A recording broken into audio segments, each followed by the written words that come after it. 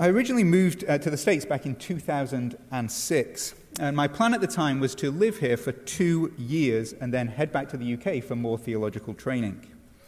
Now, since I was planning to be here a short time, my goal was to make as much of that time as possible by seeing as much of the country as possible. Each summer, I had planned to take a road trip, and in the end, I actually only took one of them. A friend and I got a rental car, a one-way rental in Connecticut, and we drove across the entire northern part of the country. We saw all kinds of weird and wonderful signs. In the end, we dropped off our car in Seattle and then flew back to New England. And I have to say it was an amazing trip. I got a sense of the vastness of the western part of the country. It turns out even the Midwest is actually still in the east. But that was where my road trip ended. Sherilyn and I got serious. It was clear my plans were going to change or be upgraded. And here I am, 17 years later. The sense of urgency I have to explore the United States has dissipated. Maybe we'll take one of those road trips in our retirement, who knows? Anyway, what does that have to do with our sermon text? Why are we even diving into the book of Acts in chapter 19? It doesn't seem like a usual place to start, does it? Well, actually, the reason we are here is because of a similar plan I made a few years ago. Because the book of Acts itself is a kind of road trip. The book of Acts is really a travelogue, not so much for people, but actually a travelogue for the gospel itself, for the message of Jesus Christ. It describes how, in the power of God's Spirit, the gospel travels from Jerusalem out into Judea and then Samaria, and then how it went on to reach the nations, and Christianity became a global phenomenon. And over a series of summers, we've been tracking that journey, taking various road trips. We've been exploring the terrain of the book of Acts, if you will. Many, many years ago, we got as far as chapter 12. And then, if you were here last summer, you will know we picked up in chapter 13. Chapter 13 and following describe how the gospel reaches the nations, how it expands to Turkey and Greece. And chapters 19 through 28 map the final leg of that journey, how the gospel reaches Rome, the very center of the then-known world. And as we see this, as the gospel goes forth in Acts 19 through 28, we find the gospel of Jesus Christ put to the test. How will the good news of Jesus Christ stand up to the challenges of the power of Rome? How will it withstand a collision with such a dominant authority of the world? Can Christianity thrive in a world that is so at odds with everything that Jesus Christ stood for? Can the gospel thrive in a world like this world? The world in which we find ourselves today. A world where many people perceive Christianity as a threat to progress, a threat to social order, less good news for a better future and more a holdout from the past. Today I'd suggest that many people treat Christianity as I suppose, something like a social contagion, as something unsafe, something threatening, something we need vaccinating against, that needs eliminating, like COVID. But what we'll see in the book of Acts is this, that the gospel can and does thrive in this kind of environment. And the reason it does so is because it comes with an even greater power and authority than the power of Rome. It is the good news of a risen and reigning Christ, a Christ who is in charge, a Christ who sits on the throne. A Christ who is even now gathering people to himself, all kinds of people in all kinds of seemingly hostile places. And so this is the plan for the next few months. I know we're not quite at summer yet, but we're going to begin our road trip a little bit early.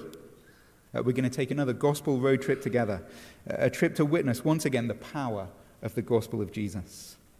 And this time, we're going to see the gospel hit some pretty rough terrain. And so I suppose we could call this road trip a kind of crash course in defensive driving. But this week, we're going to spend some time in the ancient city of Ephesus before we move on. In verse 21 there, Paul lays out his travel plans. Paul resolves in the Spirit to pass through Macedonia and Achaia back to Jerusalem. And then he says this, after I have been there, I must also see Rome. That tells us where all of this is heading. But around that time, we read, before he leaves Ephesus, we have this dramatic encounter. There is a riot that ensues. And to understand this riot and what it means, we're going to consider this passage in three parts. Firstly, we're going to look at the conflict in verses 23 through 28. And then secondly, we're going to look at the chaos. We see that chaos in verses 29 through 34. And then finally, we're going to consider the clarity. The conflict, the chaos, and the clarity. Because what becomes clear is this. Rather than presenting a threat to society, the real threat to society comes not from Christianity, but from those who actually oppose the spread of the gospel of Jesus. And so let's jump right in and look at this conflict. The conflict. What conflict am I talking about? Well, what I mean is this. What these verses demonstrate is that as the gospel thrives, false gods are threatened. As the gospel thrives, false gods are threatened. Look down with me at verse 23. About that time there arose no little disturbance concerning the way. And just to be clear, the way there is used as shorthand for the way of Christ, the way of salvation through Christ, the path of following Jesus Christ in the way of discipleship. And this causes a disturbance. In fact, I love the way that Luke puts this. He kind of understates it. There was no little disturbance. It almost sounds a little British, doesn't it? And to understand why this caused a disturbance, we need to grasp the context. Just up the page, we are told how effectively the gospel spread in the city of Ephesus. Verse 20 of Acts 19 tells us that the word of the Lord continued to increase and prevail mightily. Now, Ephesus, we need to understand, was a very religious and spiritual place. There were temples, there were shrines everywhere. People practiced all kinds of weird and wonderful spiritual things.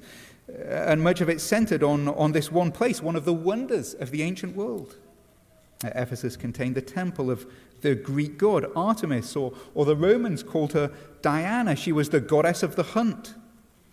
And as we'll see, this temple wasn't just the center of religious activity, but as you can imagine, it also drove the economy of the city of Ephesus.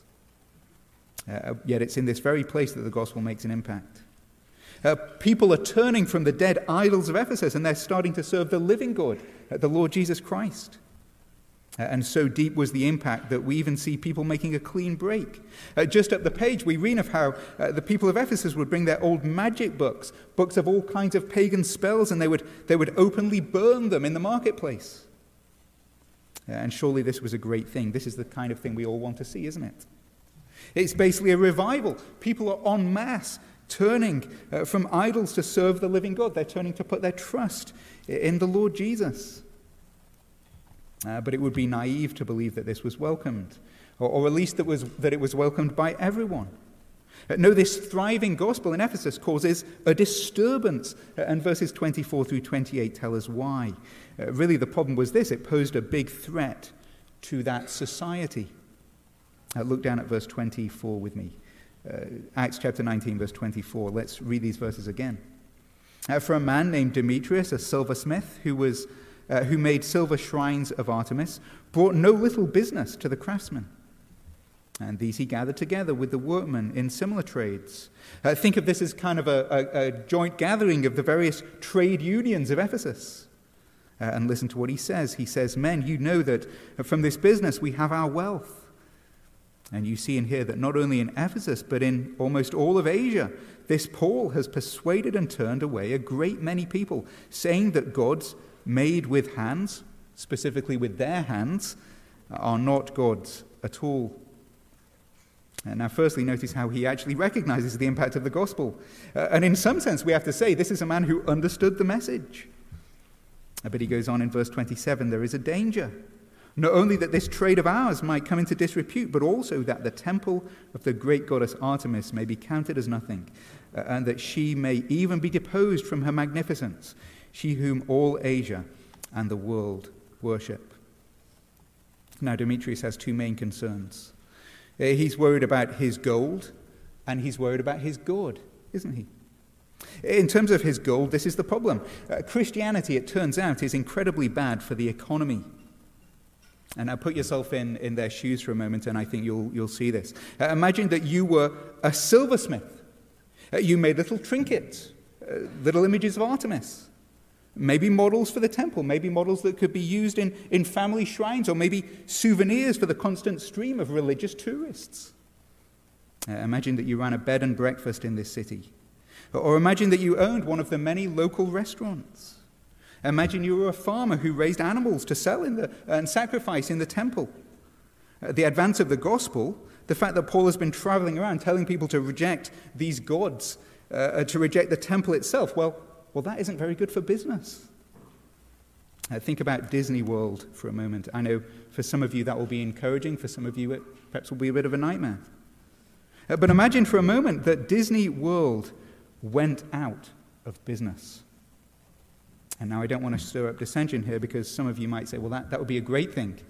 That would be wonderful. And at the same time, I know that even at the thought, some of you would be heartbroken and devastated.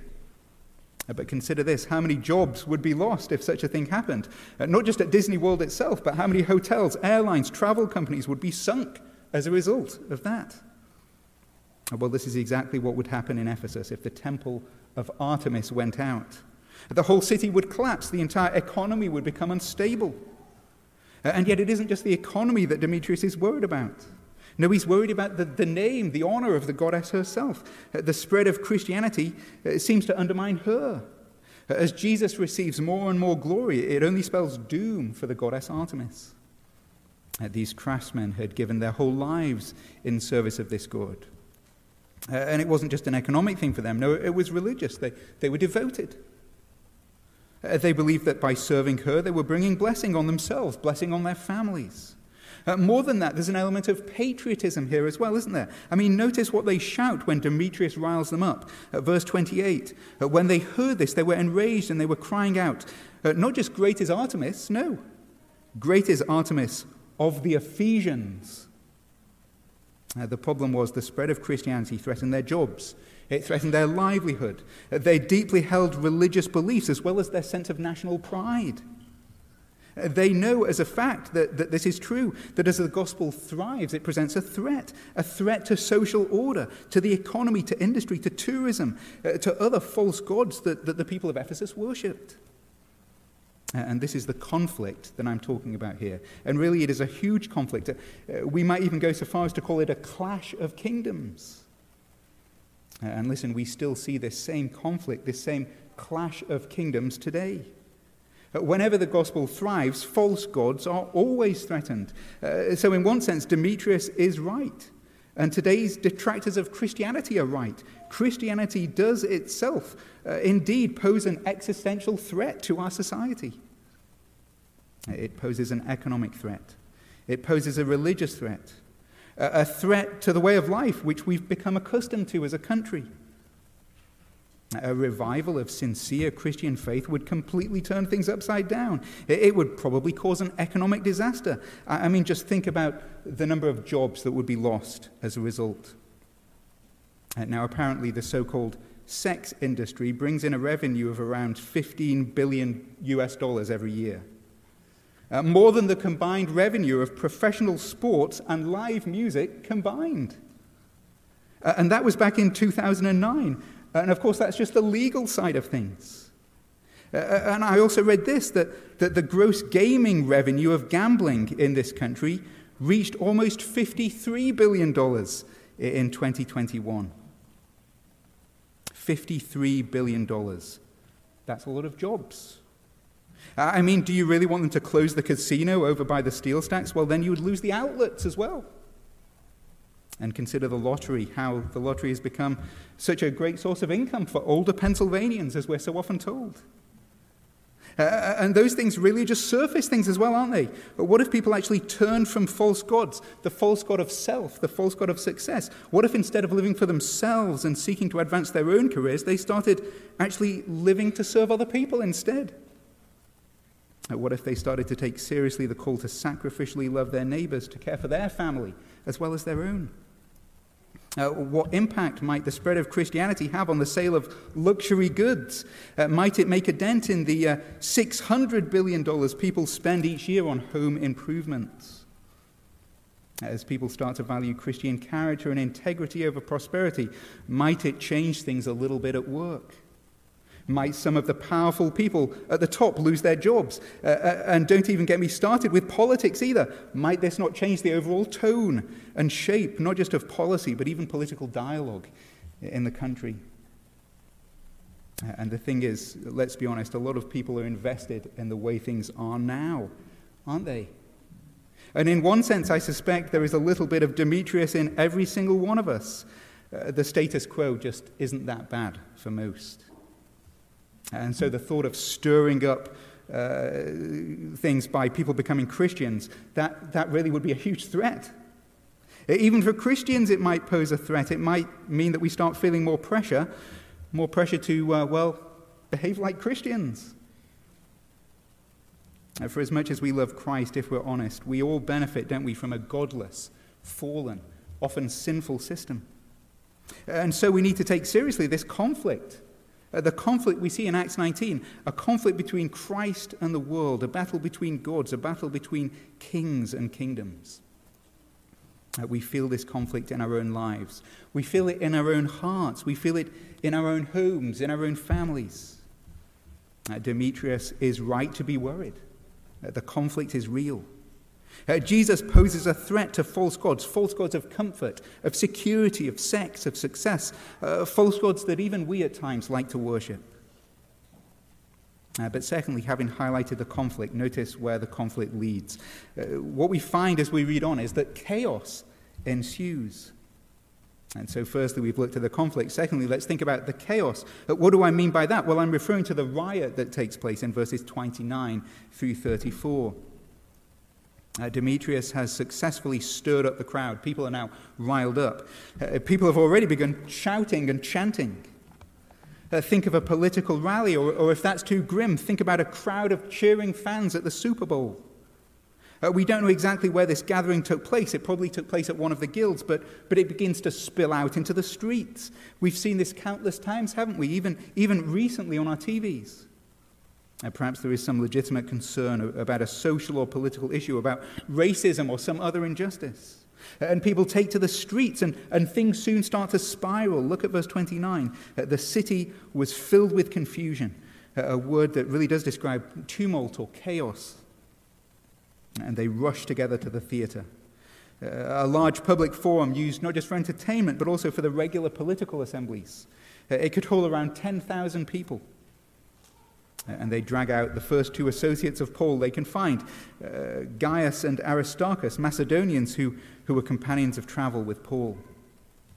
Now, put yourself in these two men's shoes. They must have been petrified. It has all the signs of a lynching, doesn't it? And I love this, having witnessed all these things, Paul himself wants to be there. I love this detail. It might be an angry mob, but Paul just can't bring himself to pass up another opportunity to preach the gospel. And fortunately, his friends held him back. In fact, we get a sense of the impact the gospel has made, because even some of the leaders of the region, the Asiarchs, are actually warning Paul, just don't go there. It could have been a whole lot worse, couldn't it? If Paul was there, it could have got a whole lot more violent. He could have done more than just take a beating. And this was dangerous. And as we usually see in these kinds of situations, trying to engage in civil dialogue would hardly be productive, would it? This is less substance, more slogans. Less facts, more fury. Less argumentation, more anger. Even the purpose of the gathering is unclear. In verse 32 we read, some cried one thing, some another, for the assembly was in confusion, and most of them didn't even know why they were there. It sounds a little bit familiar, doesn't it? In fact, it sounds more than a little bit familiar. I actually love how familiar this feels. Alexander stands up. He tries to reason with them. I love him. He's not even a Christian. He's a Jew. And yet he is on defense here. And yet even as he tries to weigh in, what do we read in verse 34? That they recognize that he was a Jew, and what do? Well, for 2 hours they get in his face and they start yelling even louder, crying, "Great is Artemis of the Ephesians." And now, just to be clear, what I'm about to make is not a political comment, but we could, I think, say that Ephesus have their own MAGA thing going on. Make Artemis great again. Isn't that what they're shouting? And this is where the conflict leads, isn't it? It stirs people up. And notice the cause. The opposition isn't really about Christianity. It isn't really about whether what Paul says is true. No, it's simply self-interest. They're worried about the bottom line, and so they're stirring up the masses into a place of hysteria. And listen, there is a certain extent to which we see the same thing today, I believe. Christianity brings conflict. The gospel of Jesus Christ challenges the false gods of this world. And what is the response? Is it reasoned dialogue? Do people really want to engage in a debate? Well, sure, some people certainly do, and we welcome that. But I'd suggest that most opposition to Christianity today isn't really of that nature. Instead, it's just people, like sheep, following the crowds. People perhaps don't even know the reason for their opposition. People are just parroting the same empty claims over and over about the conflict between science and faith, about the so-called contradictions in the Bible, suggesting that Christians are all just hypocrites and bigots. And now we have to say those are just old tropes, aren't they? Most of them are demonstrably untrue, and you really never want to get the facts in the way of your feelings, though, do you? In truth, people know that the gospel is a threat. The scriptures tell us, I believe, that they know it in their hearts. In the gospel, Jesus stakes a claim on our lives. He tells us that he is Lord. He calls us to repent, to turn away from sin, and to put our trust in him as the King of God's kingdom. But the problem is we all enjoy living life our own way without him. We don't like to be told that we are wrong. We enjoy worshiping and serving created things instead of God our Creator. And yet Jesus Christ comes to us and he tells us that if we do that, there is forgiveness, there is salvation, but even that is a challenge. It humbles us. It humbles people who tend to be proud and self-sufficient. Jesus teaching about money, about sex, about how to live life, all of these things just seem so radical. Jesus calls us to die to ourselves in order to follow him, hardly popular in a society so set on self-discovery, self-expression, self-fulfillment. And no wonder chaos begins to ensue when people start becoming Christians. I think of a pastor friend of mine. He was serving in a mainline church. He was preaching the word of God. He was preaching the gospel. It was powerful. It was effective. People were indeed becoming Christians. And this was a huge problem. It doesn't sound like a huge problem in a church, but it certainly was for him. And the reason it was is because all of these new converts actually believed in Jesus. And chaos ensued for him. Enemies stirred up people against him. To cut a long story short, he actually ended up being kicked out of that church by the bishop or by someone else higher up in the ecclesial food chain. People don't like it when the gospel succeeds. Even some people who call themselves Christians. I know some of you have experienced this for yourself and perhaps are experiencing it now. Your faith brings you into conflict between you and your friends, conflict between you and even your close family. There may not be rioting in the streets, but you can certainly identify with Gaius and Aristarchus in our passage. You feel like you've been dragged out, proverbially speaking. Maybe you dread the holidays for this reason. As you gather with family, you have to watch your tongue, really, in case a riot breaks out over the Thanksgiving dinner table because of something you believe. Just as in Acts 19, the conflict often leads to chaos. The conflict often leads to chaos. That's so often what we see. And it can be sad, it can be confusing, it can take a lot of wisdom and strength. And so before we close, we have to remember our final point. Having seen the conflict and the chaos, let's close by considering the clarity. The clarity. That's what verses 35 through 41 bring. But what do I mean by that? Well, I mean this, that one man in Ephesus seems to cut through all the chaos. He actually acts to take out some of the heat of the situation. And in doing so, he actually helps all of us see things a whole lot more clearly. And now it might come as a surprise to discover who this man is. He is more than likely himself a pagan. He is the town clerk. We read of him in verse 35. But God has given him both wisdom and tact in talking to his people. We should pray for the same kind of wisdom and tact for our own politicians, surely. But look at verse 35. Look at what verse 35 says. Firstly, notice how he affirms their patriotic zeal. Make Artemis great again. That's what they're shouting. And look at verse 35. And when the town clerk had quieted the crowd, he said, "Men of Ephesus, who is there who does not know that the city of Ephesus is temple keeper of the great Artemis and of the sacred stone that fell from the sky?" But then he calms them down, verse 36. Seeing then that these things cannot be denied, you ought to be quiet and do nothing rash. For you have brought these men here who are neither sacrilegious nor blasphemers of our goddess. And then he points them to the proper channels through which they can raise their concerns. Verse 38, if therefore Demetrius and the craftsmen with him have a complaint against anyone, the courts are open, and there are proconsuls. Let them bring charges against one another. But if you seek anything further, it shall be settled in the regular assembly. And then he gets to the crunch here, I think. And it's quite possible he makes this last point also driven by a certain amount of self-interest.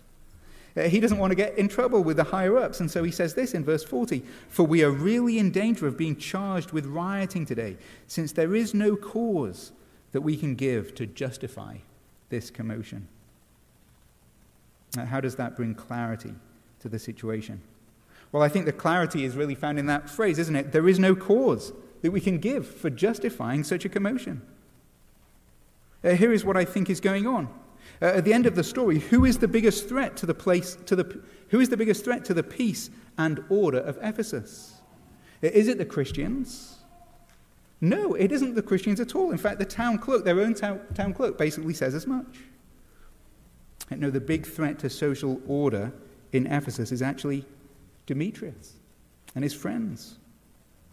It isn't the Christians who are causing the trouble. No, it's actually the people who are fighting against them who are stirring up a commotion. And I think this underscores a bigger point that we're going to see in the book of Acts. As I said at the start, in this part of the road trip, we're going to hit some rough terrain. And so what we see in these chapters is kind of a crash course in defensive driving. And one of the key points there really is this, that we need to confront this rough terrain with confidence. One of the key things we need to keep in our minds and our hearts in engaging with the world is this, that it isn't the gospel that poses a threat to good order. No, it's actually the angry mob of idol worshippers. You see, it's easy for Christians to get gaslighted, isn't it? To somehow be blamed for all of the chaos that we are somehow causing. See, these Christians are no good, people say. By preaching the gospel, they're causing a riot. They're stirring up all kinds of conflict. They're stirring up anger. They're hindering progress. And so Christians get somehow blamed for the anger of others. It's like the Christian evangelist Hutan Tash. I was reading about her just recently. She's a woman who regularly debates Muslims at Speaker's Corner in Hyde Park, London. Now, if you don't know what Speaker's Corner is, for 800 years this place has been an open forum for public debate. You can really go there and say anything. It gets pretty heated. It's quite a sight to behold. And so Hutan regularly visits there to debate Islam and the Quran, and she does so with Muslim speakers. And yet, despite the fact that Speaker's Corner is meant to be an open forum, she has faced multiple threats to her life on various occasions. In fact, she was even stabbed and attacked in 2021, suffering wounds to her hands and her face. The conflict certainly does bring chaos. But quite shockingly, the police have repeatedly failed to protect Hutan.